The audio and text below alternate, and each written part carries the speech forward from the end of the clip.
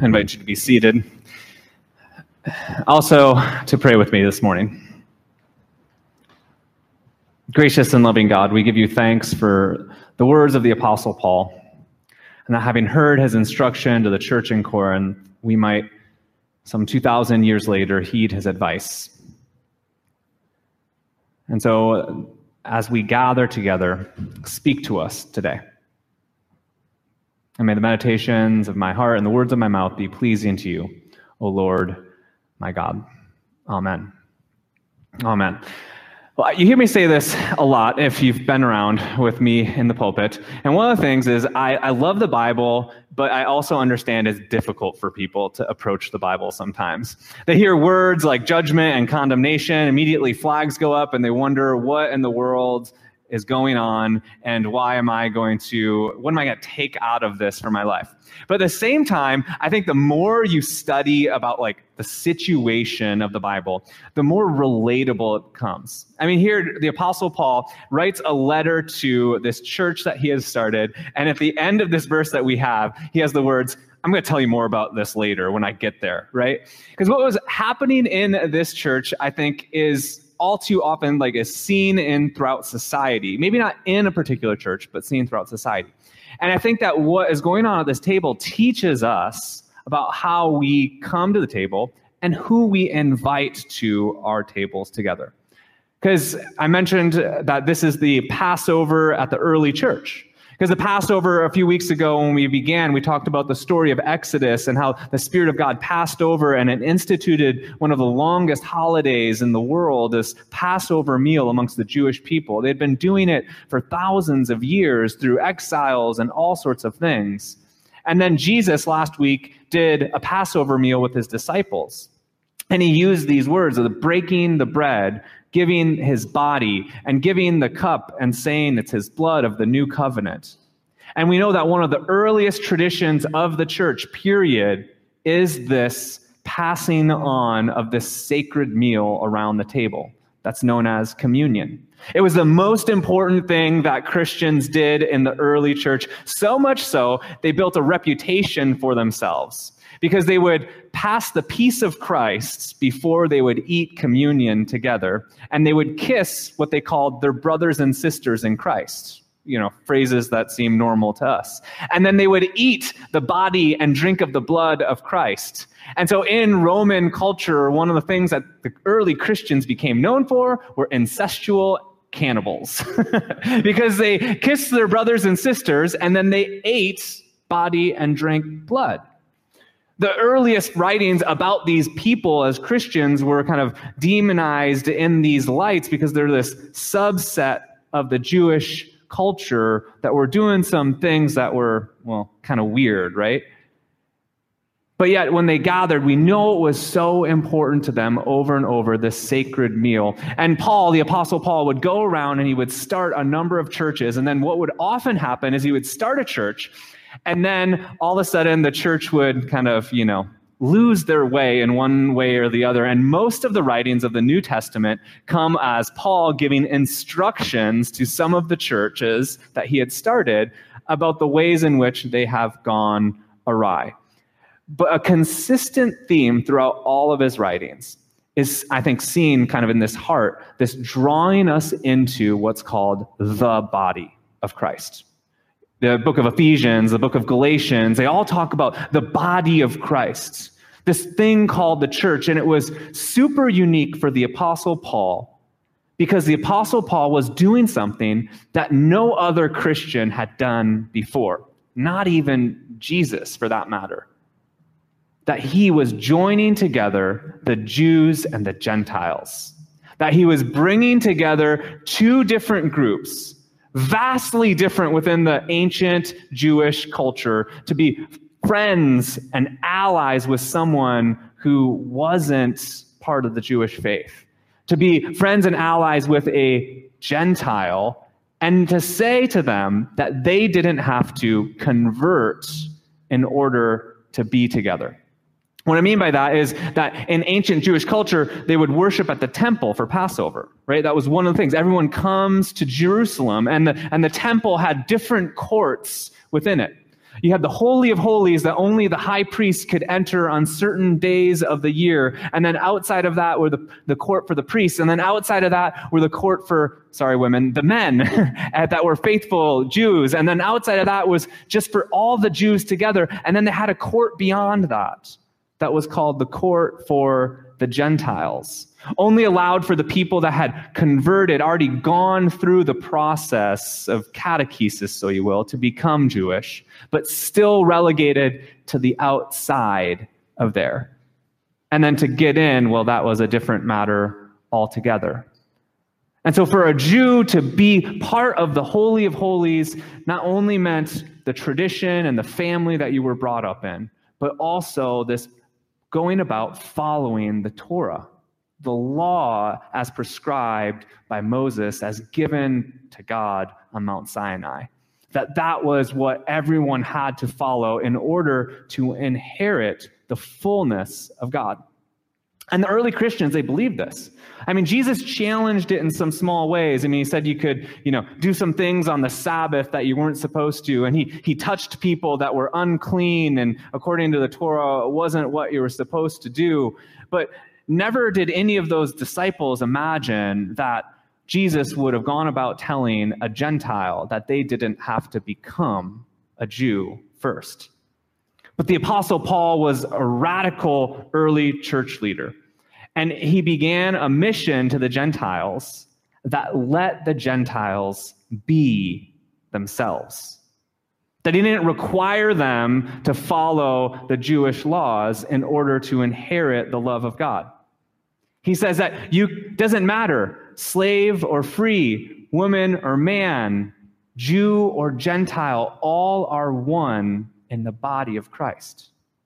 So when we gather around the table, this was a primary emphasis for the Apostle Paul, that everyone who gathers around has a seat at the table, that everyone who gathers is welcome at the table. And this was hard to understand for both sides, because both sides had prejudices against the other. And nowhere was that more evident than in the church of Corinth. Paul had made his way over to Corinth via some trade workers and that were selling the cloth purple. And the thing about purple in ancient culture is purple was the ultimate sign of royalty. The Roman emperor had an entire purple cloak, and the senators and their prestige would be measured by the number of purple rings that they would have around the cuff of their arm or on the sashes that they had. Because to make purple in antiquity required hundreds of hours of manual labor of these divers going down and finding these specific clams and seashells that they would come up and then they would kind of press into and making this fabric, this purple fabric. And the more you washed it, the more it kept its color. I mean, it was this amazing thing. But he had obviously stumbled into an elite crew of people. The people that were, selling Prada and Chanel and all of those stuff down in the downtown Waikiki, right? He had made his way into that trade worker, into that situation, the people that were selling to the elites. And then this lady, Lydia, says to Paul, most likely, come with me to Corinth. Come with me to Corinth. I'm going to introduce you to my friends, the people that are buying the purple, right? And so there Paul goes, and he does two things. He meets with Lydia's friends, the people in this circle, and he also does what all Jewish people in antiquity do when they go to a new place. They go to the synagogue, and they meet their Jewish friends. But the difference between the two in Corinth was huge. You had the peasant, uneducated Jews and the elite aristocrats that were the Gentiles. And somehow, some way, he built a church in this class divide. That somehow, some way, he convinced these elite Gentiles, these elite Romans, that they were part of God's love and they believed him. And then he said the same thing to those, Jews that were his friends, that didn't come from a lot and didn't have a lot. And you can see it throughout all of their lives, and you can see it throughout the entire book of Corinthians, is that Paul is trying to do this unique thing of bringing together these otherwise very divided people.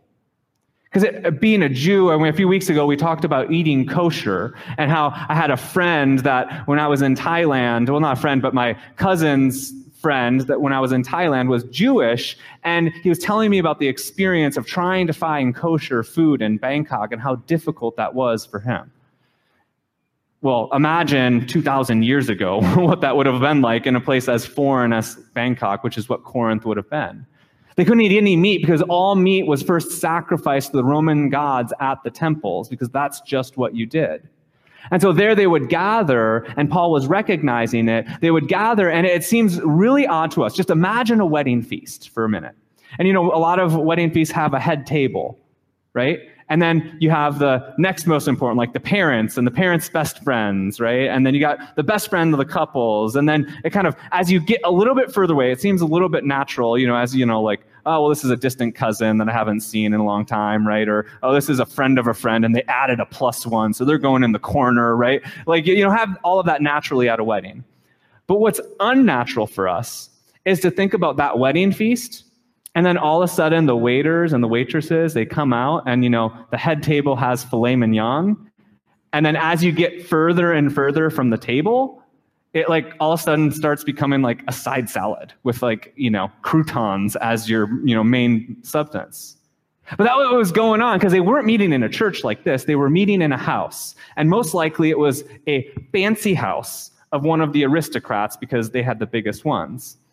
But in ancient culture, one of the things that we knew is that even if you had a big house, your dining room was small. It could only fit 8 or 9 people. And so the seat at the head table was a big deal. And so there was the seat at the head table. There was a head table in the small dining room. And then you had, as they gathered further and further away, it went down and down on the social economic status. And the head table was eating filet mignon, and the side tables, well, they were a bunch of Jews, so they couldn't eat the meat anyway, so who cares, right? So they had the $4 bottle of wine and the salad. And Paul looks at it and says, no, this is not what the church ought to be. We know that you're radically different. We know that you come from different places. And he doesn't, dismiss, and he doesn't, and throughout the book of Corinthians, the beauty is that he doesn't demonize either. Like over and over again, he kind of like takes both sides. And you can hear it. He says to the rich people, if you're hungry and you want to have a great meal, do it at home. Just go have your fancy meal. Eat it. But when you come together, we come together as one body. For the Apostle Paul, it didn't matter where you came from, who you were, but when we gather as the church, you are welcome at the table. And for the Apostle Paul, the table is one of equality. Period. That the lowly Jews come up and the elites come down, and together we dine as one. And somehow, the words of the prophet Isaiah proclaiming the good news of Jesus to come, where the valleys shall be lifted up and the mountains brought down, are realized at the table. At the table. And I use the example of the wedding feast for us because it seems ridiculous. Like, who would do that in reality? Where I think our challenge now in 21st century is, how diverse are our tables? Because the divide between the haves and the have-nots has not gone away. But are we dining together with those that are different from us? And are we creating the space to be one? When we began this series, I said I was a foodie, and I shared, again, my experience of going to Bangkok and finding the 7th best restaurant in all of Asia, right? And I researched it, and I was so excited, except for and I still enjoyed the meal. But along the way, of course, it was in this tucked around corner in the back neighborhood of Bangkok, and I couldn't help but think the whole time as you drive past the poverty around you, to then eat a year's worth, right? a year's worth of salary that someone would have otherwise. That our tables are so divided that you can have someone eating an entire year's worth of salary here, and then you can have others that are food insecure next to us. And I've said this statistic before when we do our food drives, but did you know that in 2021, the University of Hawaii in Manoa said that 48% of families are food insecure here in Oahu. Another statistic by Feed Hawaii says that 1 in every 6 children and 1 in every 10 adults are food insecure here. Our tables have become divided. It's not just amongst those who have and those who have not. It also becomes divided amongst those who think like us and those who don't think like us. Republican, Democrat, or those who are inclusive and those who are non-inclusive. We have groups that tend to kind of flock to themselves. You have locals and you have the transplants. How are we creating diverse tables? And also, how are we engaging with those that have not? Is a question that is a serious question. Because I don't know about you, but my kids open up their pantry and they expect food there because it's there. And I have only like one family that I know that's not the case for their kids when they open it up. And it breaks Ashley and I, my wife and I's heart when we think about their family. And the reality is that actually their family could pay for it. They just don't have it. It's not a priority for them. But then my heart breaks even more for the families that don't have enough money to even fill the pantries. I know it seems a little depressing, right? It seems a little depressing. But the Apostle Paul's words then, I think, ring truer the more you think about it, right? I do not commend you, he says, when you gather. Those who go ahead and eat and those who don't. And if we're going to start anywhere, it's together. And one of the things that we do when we gather is we say that all are welcome, and that needs to be a priority here. It's not just about food insecurity and non-food insecurity. It's also about, do you feel that you have the dignity at the table to belong in the first place? That moment when you go from the kids' table to the adult table at Thanksgiving or at Christmas. It's a moment when you feel like you have a value to bring to the family. And so how do we begin here as a community that makes sure everyone has a seat at the table? And then how do we continue as a community to ensure that the haves and have-nots continue to find these meeting grounds, and that those who don't have enough to get by, enough food for their table? So the Apostle Paul says to this church in Corinth, you may, elites, look at those peasants and say to them, man, you have backwards thinking, you're uneducated, you use crude language and weird traditions. But they are welcome at the table. And then the Jews look at the elites and say, all they do is drink and eat meat sacrificed to idols, and they do all these other things. But he says, no, but they're welcome at the table. And so to begin with, as we are here, how do we create diverse tables where all feel welcome? Where local, transplant, military, non, liberal, conservative, gay, straight, that all of us can come to the table and find a seat and find a place. That we might eat and be one as the body of Christ. And that's a challenge. I have a hard time doing it with my own, nuclear family, like my extended family, let alone with strangers that bring up crazy topics or people that are different. And then how as we as a community, that's why food drives are really important for us. That's why sometimes we did a series, Enough, Eating Less so others might have more.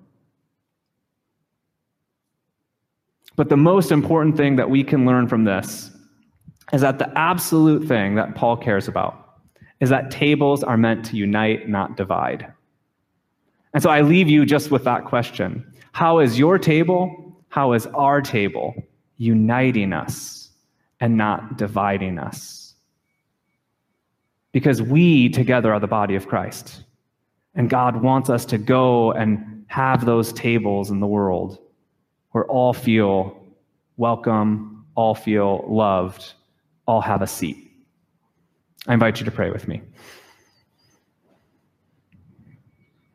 Holy and gracious God, we give you thanks that you welcome us. That you ensure that each one of us, no matter our baggage, our history, our identities, our nationalities, have a seat at your heavenly table. And your servant, Apostle Paul, ensured to make sure all of the churches that he started knew that all had a seat and that all were welcome. And we recognize that we fail at that just like the early church did. And we acknowledge that you give us grace to be one together.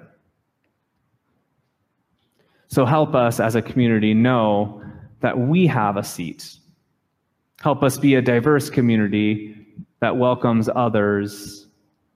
And help us be a community that goes beyond the walls of this church to embody the principles of your table that all are welcome in all the places we go. And it's in your Son, Jesus' name, we pray. Amen.